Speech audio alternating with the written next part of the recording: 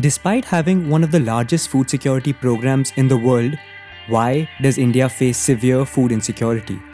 Last October, India slipped to the 94th position among 107 countries in the Global Hunger Index, behind several neighbors, including Nepal, Bangladesh, and Pakistan. We have a lot of ground to cover in this episode, and we will delve deeper into the public distribution system that seeks to cover 90 crore Indians.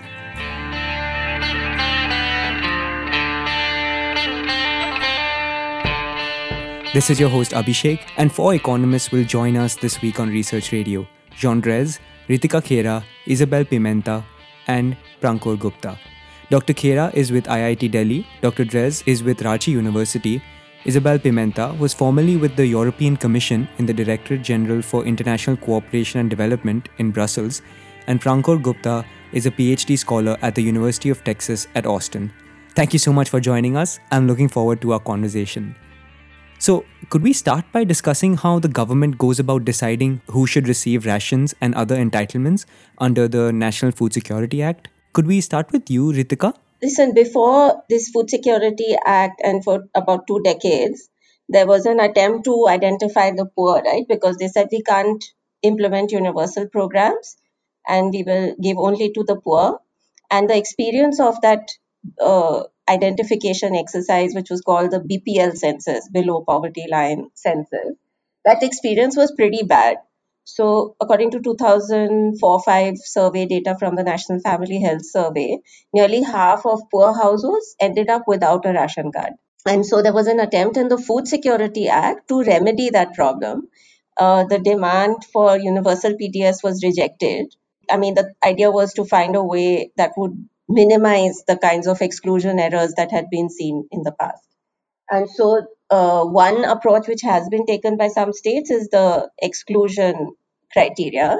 So, you don't look for the poor, you look for the rich and you get them out of the system.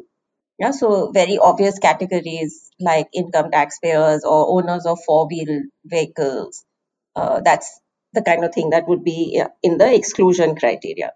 And then there's the inclusion approach, where you put broad categories of inclusion. So all Dalits and Adivasis, for instance. Yes, thank you, Ritika. I can give a bit of the insight. That's Isabel. Working myself in other countries, this is one of the huge problems in terms of correct identification of the beneficiaries of a social protection system. And nowadays, with the COVID crisis and with the terrible impact that COVID has caused in the poorest and the most vulnerable, you really can see that the lack of a clear identification of who are the ones that need this support are the ones who are being left behind and who are not receiving these critical lifelines that you could see, for example, in India, that at least during when the NFSA, and Jean and Ritika can correct me if I'm wrong, but it seems that comparing to the previous system, the coverage increased quite substantially. And this was an improvement that it's laudable. Right. I think this nicely leads me to the next question. Could you share one or two experiences from your fieldwork that you found particularly insightful? I think one thing one learns from these surveys is how much people really care for their food rations and their ration cards. That's Sean. This is something that would not be obvious from looking at survey data, although there have been attempts to estimate the cash equivalent of food rations by asking people, how much cash would you accept to give up your food ration and that kind of thing. And when you do that, normally they ask for something like twice the value of the food. I think that's quite important to understand why people are so attached to the PDS and why we should resist attempts to replace it unless and until there is a better alternative. I'll give you an anecdote that really conveyed that to me quite powerfully. This was a poor woman in Orissa who showed me her ration card. And she said, she was landless. She said to me, "This is my land." And I thought that was a very sharp observation, because it's true that if the purpose of having land is to grow food, and if you can get the food straight away with a ration card, then it is a little bit like having land. Not a lot of land. I mean, somebody who has an Antyodaya ration card and gets 35 kilos per month, so over the year to be 420 kilos, so to be a little bit like the produce of half an acre of land in a place like Orissa. That's not a lot, but it's a lot better than having no land at all. So I think this kind of exposure helps to understand the value of the PDS for poor people. So for me, I think over the years, this doing field work, the two kind of encounters, both relating to the same thing, is how many people get left out and how arbitrary the earlier selection identification system was. One was in Madhya Pradesh, and literally there were two huts. They were joined together next to each other. Two brothers. One had a BPL card, the other one didn't. And the one who didn't, he said, "What does the government think? Is my brother the only one with a stomach?" And, literally their condition was exactly the same. They had divided their father's land, and I think they were Adivasis. And similarly, in Sarguja once, I had gone with Gangabhai, with whom we work a lot, and there was a hamlet, and six women came out. They looked exactly the same. Three of them had babies in their arms, and the other three didn't.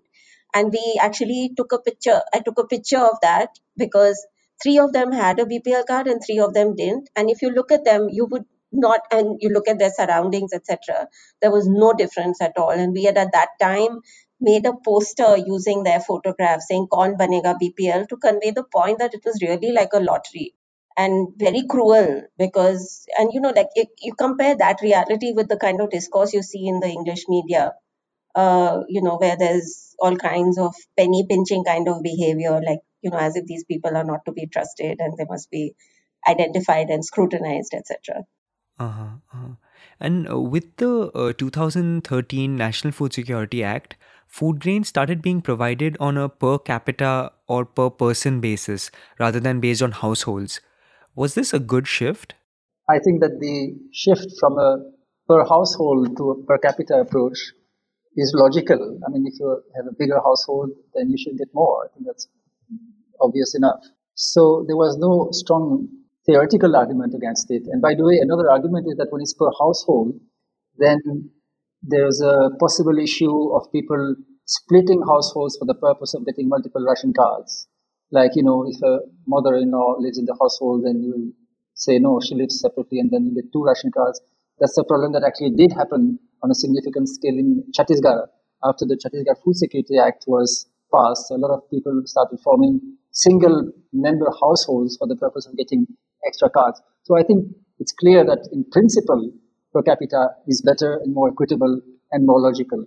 The problem is that to implement the per capita approach, you need a fairly reliable record of population.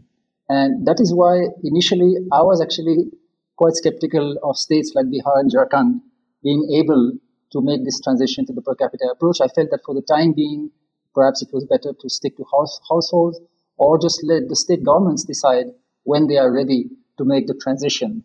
In the end, the states did it. I mean, they had to. It was part of the National Food Security Act. I don't think it was a failure. I think on the whole, it was probably a step forward.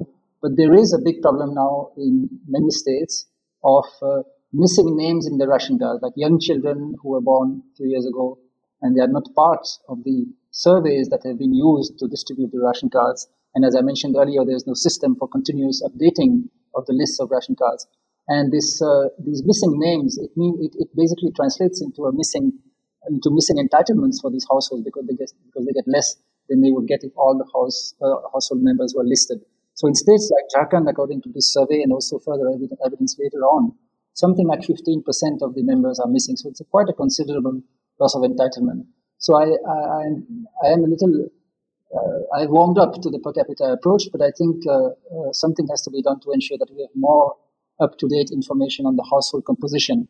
Otherwise, many people are losing. I thought Shaw would mention how there were a significant proportion of households in Jharkhand, which, because they were small households, ended up getting less as a result of this transition. But the point that I wanted to make was that, this thing about missing names is actually, it's not just about having a system in place. It's also that by and large, whatever systems are put in place also become ways of tiring people out, extracting a little bribe from them, because even if a system is in place, they might be asked to pay, or they may have to go to two or three different places before they can add the name onto the card.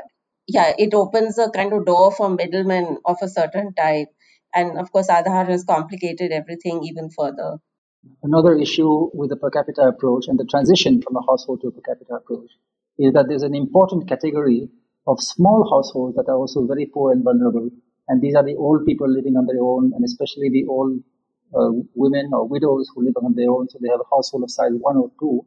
And so when you transition from, let's say, per household entitlements of 25 kilos per month to 5 kgs per person, then they stand to lose. And the answer to that in the Food Security Act was to continue the program called Antyodaya program, which provides for 35 kilos per month for the poorest of the poor. And so the hope was that most of these vulnerable poor households would get Antyodaya card, and so they would not lose from the transition to the per capita system. Unfortunately, many states are not implementing that Antyodaya program so well, including Jharkhand. And there are a significant number of these elderly people and widows lost from the transition to the per capita system. Right. And I also appreciate how your article evaluates the effectiveness of the PDS system at the state level. Given the centralizing tendencies of the current union government, could you perhaps walk us through some of the benefits and downsides of centralized versus decentralized approaches, particularly when it comes to food security?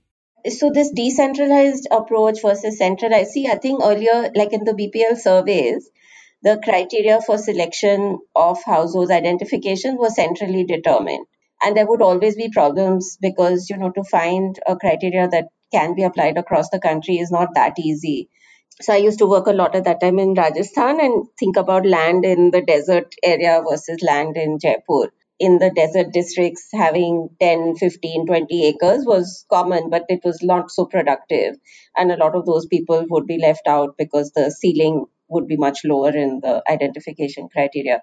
So, to the extent that the NFSA allowed state governments to frame their own inclusion and exclusion criteria, you can immediately see that there is that advantage in decentralizing.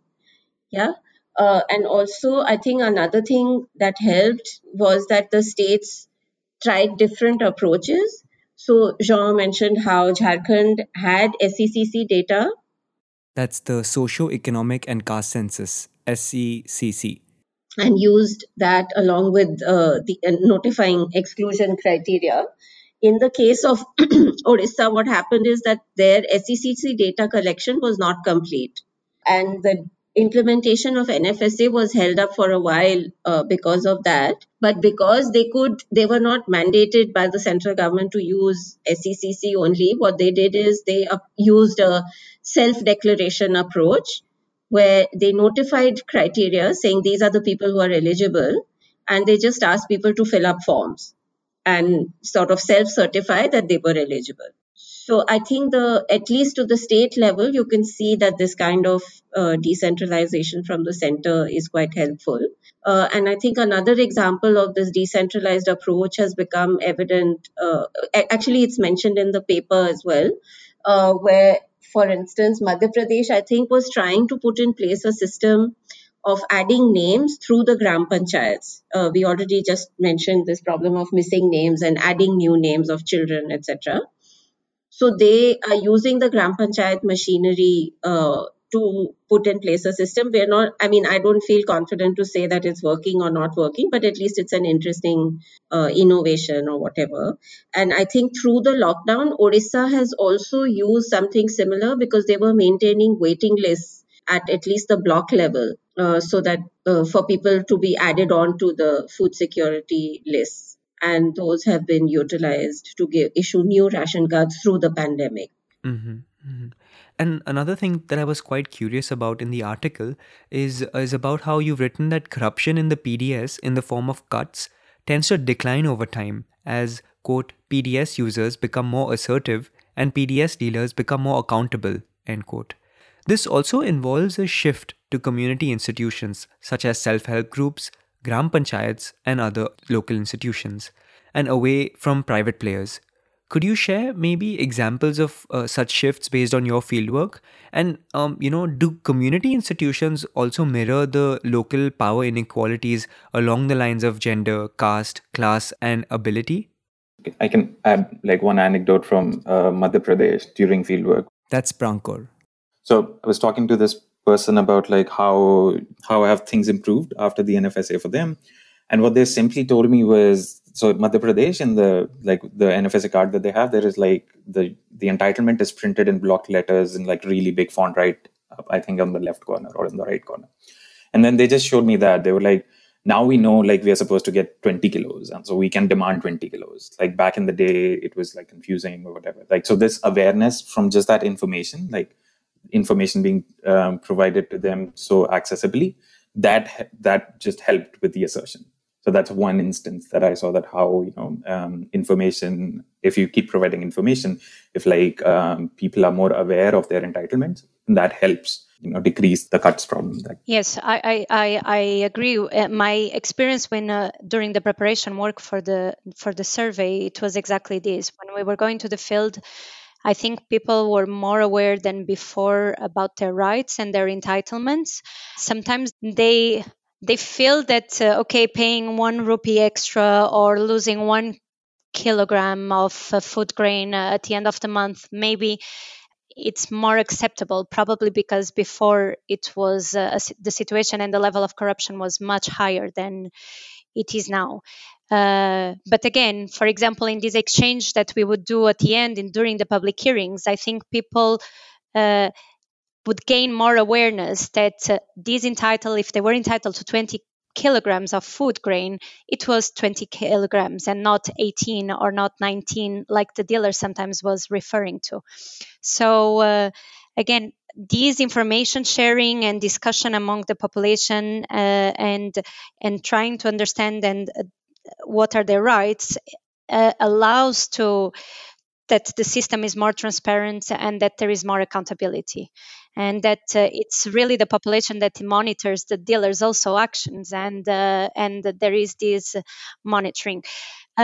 On the issue of the caste and me being an outsider, yes, it was quite striking to see that there was in certain villages a discrimination in relationship to the poorest households that maybe would come from what is considered a lower caste. But so this was a bit striking, and these are the most vulnerable and normally the ones who do not have a voice, even in these public hearings, even among the villager, among these public discussions in the village. But this is anecdotic. It was my experience in the preparation field work. So if I can add to that, I think what Isabel said is absolutely right. One thing that strikes you when you do this kind of survey is that these PDS dealers, the private dealers, are basically professional exploiters. I mean, they tend to come from the upper caste and to be well-off farmers or other well-off rural residents. And there's it's kind of built into the system. There's an adverse selection problem because to become a dealer, you have to pay a huge bribe because people know that you're going to make money. So in anticipation of that, they ask you for a lot of money to get a license. So it's not easy to discipline them. It can be done to a very large extent. You can empower people, make them more aware of their entitlements, give them grievance redressal mechanisms. You can impart more transparency in the system. You can use technology to monitor the transactions and all that. But at the end of the day, beyond the point, it does become quite difficult. And I think that's where Chhattisgarh, and of course, before that, other states like Tamil Nadu, did something very radical, which is just to get rid of these private dealers. I mean, Chhattisgarh began, in fact, its PDS reforms with a huge battle against the private dealers because it wanted to replace them with community institutions. And then, of course, the private dealers went to court and they claimed that they had the right to continue running these ration shops. And that went on for a couple of years. And finally, the government of Chhattisgarh won the case. And so the private dealers were eased out and they were replaced by various institutions like Gram Panchayats, self-help groups, cooperatives, and so on. And these community institutions, of course, are not necessarily corruption-free. I mean, they also sometimes try to make money. But they are a little more accountable because, like the Gram Panchayat, they have to seek people's votes for election. The self-help groups are basically women who live within the community. So they cannot get away with the kind of exploitative practices that the private dealers get away with. That was done also later on by Orissa, where now most of the ration shops are run by the Gram Panchayats. Unfortunately, in states like Jharkhand and Bihar, where these dealers have a lot of political power because, of course, they have connections with the political parties, there is still no political will to get rid of them. And I think that really is the big next step that they could take to fix the PDS. Right. You end the article by sharing 6 ways to improve the National Food Security Act. Could you tell us about a few that you feel are particularly important? This problem of adding and deleting names is really a big issue. Yeah, and putting a system in place that doesn't harass people and cause harassment to them. A simplified way is quite important. And then Aadhaar has really been I've used the word cancer, that it spreads like cancer through the welfare system, because wherever it's being integrated, it's creating problems, and all these improvements that took about a decade to come about, some of those, in a sense, are being compromised. So at least with Aadhaar, what we're seeing is it's opening up in some cases, not everywhere and widespread. We're not able to say that authoritatively, but certainly people are finding ways to even circumvent whatever kind of safeguard it puts in place. But meanwhile, people, for the same entitlement, now they have to deal with much more uncertainty and greater transaction costs, right? Because earlier you would go to the ration shop and maybe you would have to queue for 3-4 hours to get your ration. But the day it was open, you would get it. Now you can go there, and today there might not be any electricity. Tomorrow the tower may not come. Day after the server may be down. Then your biometrics may not work. So next day you send somebody else. And if you're lucky, then at the end of those 3 or 4 visits, you might get your ration, which you were getting in the first go anyway. And this quantity cut, that can still continue, right? If the dealer could make you sign off on 35 kilos before and give you only 33, he can still make you put your thumbprint in the machine for 35 kilos and give you only 33. So it hardly solves any problems, but meanwhile it creates all kinds of hurdles. And there's this author in the US. She's written a book called Automating Inequality, Virginia Eubanks, and she kind of documents similar use of technology in the US. Not necessarily biometrics, but she says that as especially Black women started demanding their rights, which they had won through the courts, and the budgets for these programs started going up, one reaction from the political establishment was to throw technology dressed up as efficiency on these women. Yeah, and they were then told you can only apply online. So all of them now, or many of them, needed some kind of intermediation because they didn't have computers at that time, and so on. And I think Aadhaar is very much like that it's a way of reducing the budgets, increasing the hurdles, and claiming your rights, all the while, kind of presenting it to the public as something that enhances the performance of these programs. Yeah, yes, and if I can add, because you see a global trend on digitalization, especially now with the COVID pandemic hitting the world, you see that more and more governments are advocating for boosting this digitalization, and what many of them and many policymakers forget is to put the people in the center of this policy. And I remember after the survey, I think it was already 1 year after, when like Ritika was saying, when they were implementing this Aadhaar and the biometric card, many people became excluded of receiving ration at that period of time, which goes against the essence of the policy in the first place. So digitalization can be an important tool for accountability, for transparency, for even making the system more effective. But you cannot forget what is the policy about, that is to give this support. So if the system is down because there is no internet, you cannot prevent people from receiving the food. And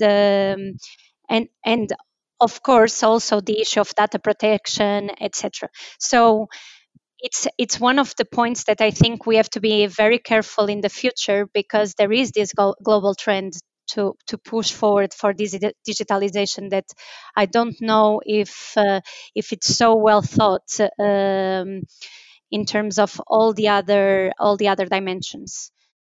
Yeah, one of the other recommendations we made at the end, and this is not a policy recommendation addressed to the government, it's also addressed to the public, is to take more interest in the Antyodaya program, the Antyodaya component of the public distribution system, which is meant for the poorest households. So they are supposed to get 35 kilos per household per month.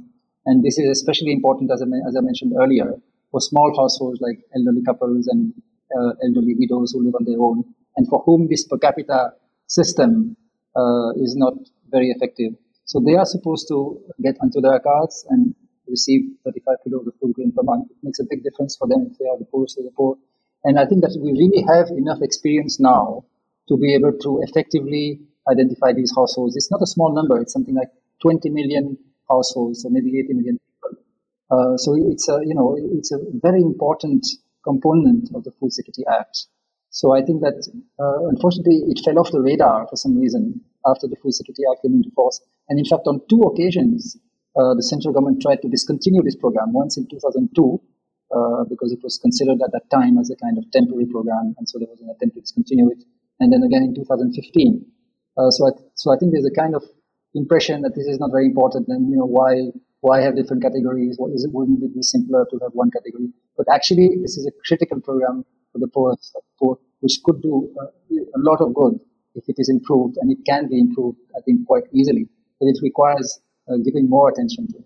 Right. And just circling back to Ritika's comments about Aadhaar, you've written about quite briefly about some alternatives which are more context aware, such as smart cards or offline point of sale systems. Could we discuss those some more? So, look, there are technologies that help people, and there are technologies that make their life harder. And by people, I mean both administration as well as people who benefit from these programs. And the improvement in the PDS that we have seen in the past 15 odd years has relied on technology in a substantial way. So the computerization of PDS records is quite important. Many years ago, Shaw and I had asked for data from Uttar Pradesh. I think it was like tell us district-wise and month-wise allocation of grain. And it, 3 or 4 days passed, and they were saying, yeah, we're going to send it to you. And finally, they did send it. And you won't believe that they had sent us a scanned sheet of paper which had ruled lines using a foot ruler to make rows and columns. And by hand, each cell had been filled up for whatever 80 districts that there are in the state. So they didn't even have, even at the Lucknow level, it seemed like they didn't have computerized records.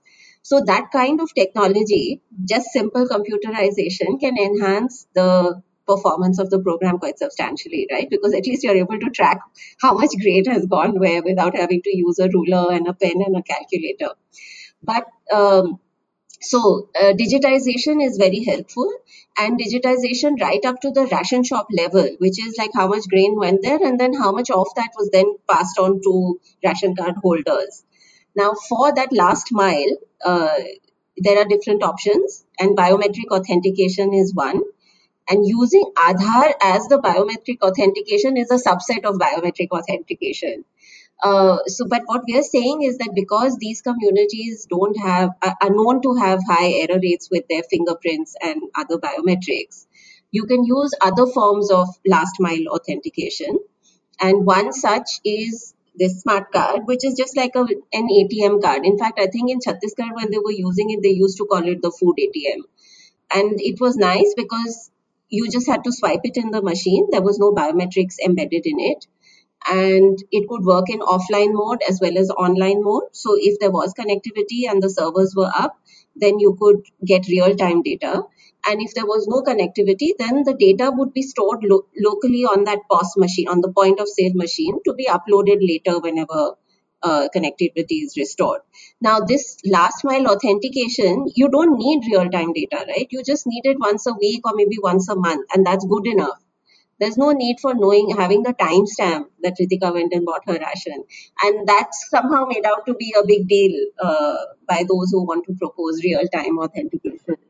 But it's completely impractical given these situations. So like even one of the villages that we went to in a subsequent survey, that village didn't have electricity.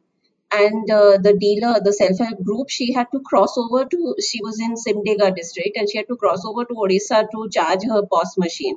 So when we say context specific, technologies, what we mean is that don't put the cart before the horse. You think of the context in which you're applying it and then come up with a solution. Don't come up with a solution and then retrofit it to the so-called solution. Yeah, yeah.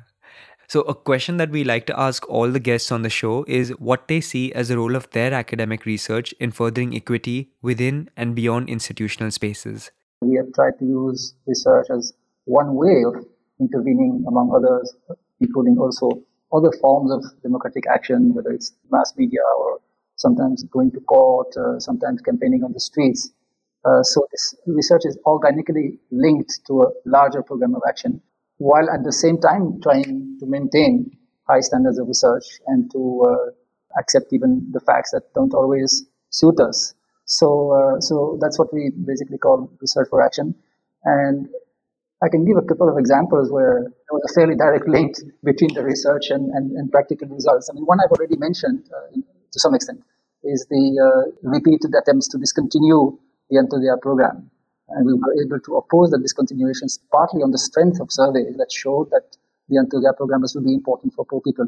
We didn't ensure the continuation on our own, obviously. I mean, many other people played a role, but I think we played a role in alerting the public to the fact that this program was important.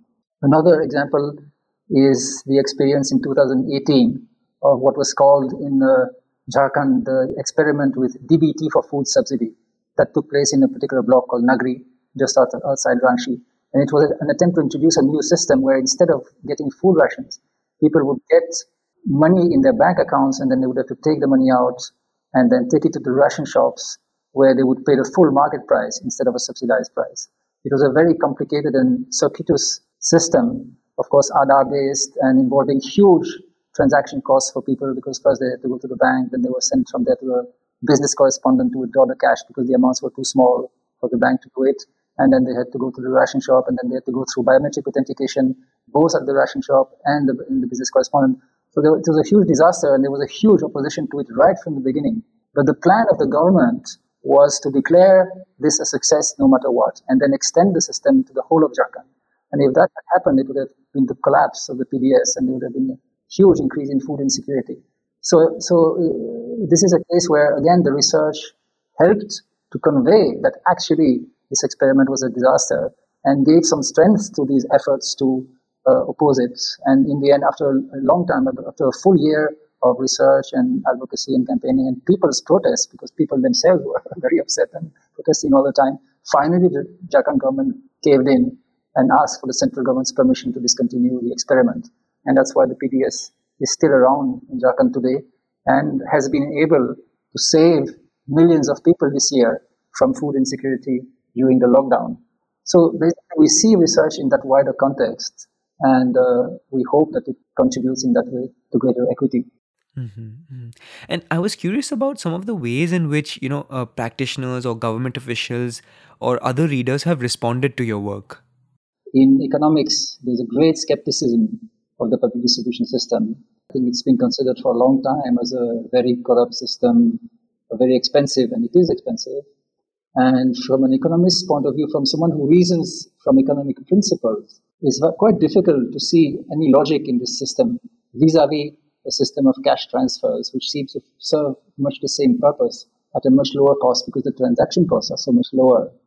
So I think if you want to understand the logic of the PDS, you have to think about firstly political economy, including the procurement system and so on, and the fact that we have these huge food stocks. And you have to try to see the problem also from the point of view of these poor people who, as I explained earlier, value these ration cards very much. So I think that this stream of research gradually, I think, has helped the economics profession to appreciate the value of the PDS. They used to quote very old reports of the Planning Commission. In fact, very recently, almost in the last year, they were quoting almost 20-year-old reports of the Planning Commission saying that more than half of the grain was going missing and so on. And in fact, this year, if you have noticed in the context of the lockdown, when it became so obvious that it was the PDS more than anything else that was keeping people alive and protecting them from hunger, a lot of economists have actually argued for universalization of the PDS, even people who were not known to be particularly supportive of the PDS. So I think this research has helped to convey that the system, which used to be thought as beyond repair and hopelessly corrupt, actually has changed, has improved, and can improve more. and should not be dismantled in a hurry. Right, right. And the final question I have for you all is, what are some of the unanswered questions that this research provokes and that you continue to investigate? So look, with the PDS, there are many reforms that are required. Yeah, nobody is questioning that, including universalization or adding more nutritious items to the PDS basket. But the government has used the lockdown crisis with workers in urban areas and migrant workers also to make a push for this one nation, one ration, where the idea is that if you have a ration card, you can use it anywhere in the country. And in principle, there's nothing wrong with that, but the implementation of it is likely to be a nightmare because you will have to think about interstate differences in entitlements, right? So if a worker from Tamil Nadu goes to work in Bombay, then will she get free rice? And will she get dal and oil, which is what she's entitled to in Tamil Nadu? Or will she get that in Bombay at the same prices? Yeah. So that's one kind of interstate issue that needs to be resolved. The other thing is that the government seems to think that portability will only be possible with Aadhaar. And actually, if you look at Chhattisgarh, they were able to implement a portable PDS without Aadhaar. That experiment had to be disbanded because Aadhaar came along somewhere while it was still being scaled up. And with Aadhaar, we have seen that it is a very unreliable platform for implementing the PDS. It's causing disruptions and exclusion and hardship also for poor people. So if they use that to bring one nation, one ration across the country, then it will cause more casualties than it already is causing. So I think basically the government is using that crisis to push this completely different agenda and to distract people from the real issues, which would be to universalize and to bring in dal and oil, etc. Now, if I can just add one point, which I think has not been widely discussed in this debate on the one nation, one ration card. One worry I have is that this nationwide portability cannot be achieved without something that some people call reconciliation. Reconciliation means that you give to the PDS dealer only the amount that they distribute, right? In the traditional PDS system, the dealers receive amounts based on the number of ration cards that they are supposed to service. Reconciliation means that you have some kind of record of the actual transactions, and then you deliver to the dealers only the amount that they have actually distributed. If you want nationwide portability, you have to do that. Basically, what the idea is that the food will follow the demand. So wherever people go, they will go to the local ration shop and ask for food. And so the supply chain will have to follow that demand. So it's a form of reconciliation. And that is very difficult to do because it requires very reliable transaction records. And very few states, I believe today, have reached that level of preparedness. And there have been experiences of trying to introduce reconciliation without adequate preparedness, including in Jharkhand, where there have been several attempts to introduce reconciliation. And the initial attempts, at least, I don't know about the latest ones, but certainly the initial attempts led to total chaos and not total chaos, but a lot of chaos and disaster. And so there's a real danger of a similar chaos at the national level when you try to implement a system that requires reconciliation and when you actually don't have sufficiently reliable records for that purpose. That was a solid crash course on the PDS system. Thank you so much for joining us on Research Radio. Thank you very much. Thank you. Thank you. Thank you. Two things stood out to me from our conversation. Early on, Jean mentioned that beneficiaries valued the PDS a lot, and one woman even compared it to a property title because it partially addressed her nutritional needs the way a plot of productive land would. Secondly, Ritika's insights about how Aadhaar is posing detrimental hurdles to people's access to food grains and other entitlements reminds us of the need for technology to be context-aware and serve beneficiaries, rather than the other way around. I highly recommend checking out the articles they've published in EPW, and I've shared links to 2 in the show notes. Next week, we'll speak to Rekha Raj about her article titled Dalit Women as Political Agents, where she charts the trajectory of the women's, labour and Dalit movements, where they converge and where they diverge, with a special emphasis on Kerala. I'm eagerly looking forward to that conversation, and if it sounds exciting to you, do subscribe to us wherever you get your podcasts. Also, Please let us know your thoughts about this episode and the season so far. We can be reached via email at social@epw.in and over Facebook and Instagram at epw.in. Take care, and I'll see you next week.